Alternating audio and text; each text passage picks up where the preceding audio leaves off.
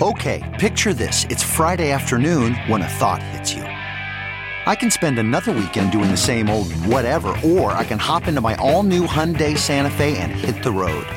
With available H-Track all-wheel drive and 3-row seating, my whole family can head deep into the wild. Conquer the weekend in the all-new Hyundai Santa Fe.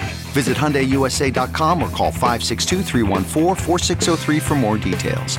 Hyundai, there's joy in every journey.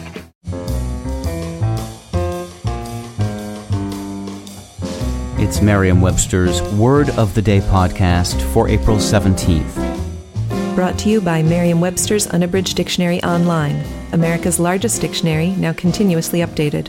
Learn more at merriam-websterunabridged.com. Today's word is rebarbative, spelled R-E-B-A-R-B-A-T-I-V-E. Rebarbative is an adjective that means repellent or irritating. Here's the word used in a passage from The Guardian by Anne McElvoy.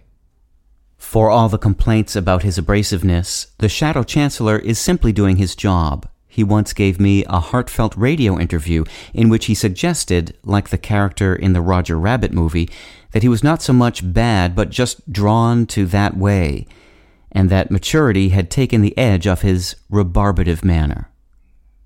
You may be surprised to learn that today's word traces back to the Latin word for beard, barba, making it a very distant relative of the English word beard. But there is some sense to the connection. After all, beards may not be repellent, but they can be prickly and scratchy. Another descendant of the Latin word barba is the English word barb, which can refer to a sharp projection as found on barbed wire, or a biting critical remark, both of which can discourage others from getting too close. An interesting side note, barber too traces back to barba by way of the Anglo-French word for beard, barb. I'm Peter Sokolowski with your Word of the Day.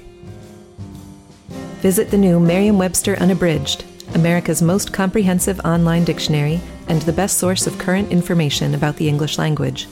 Get started today at merriam-websterunabridged.com.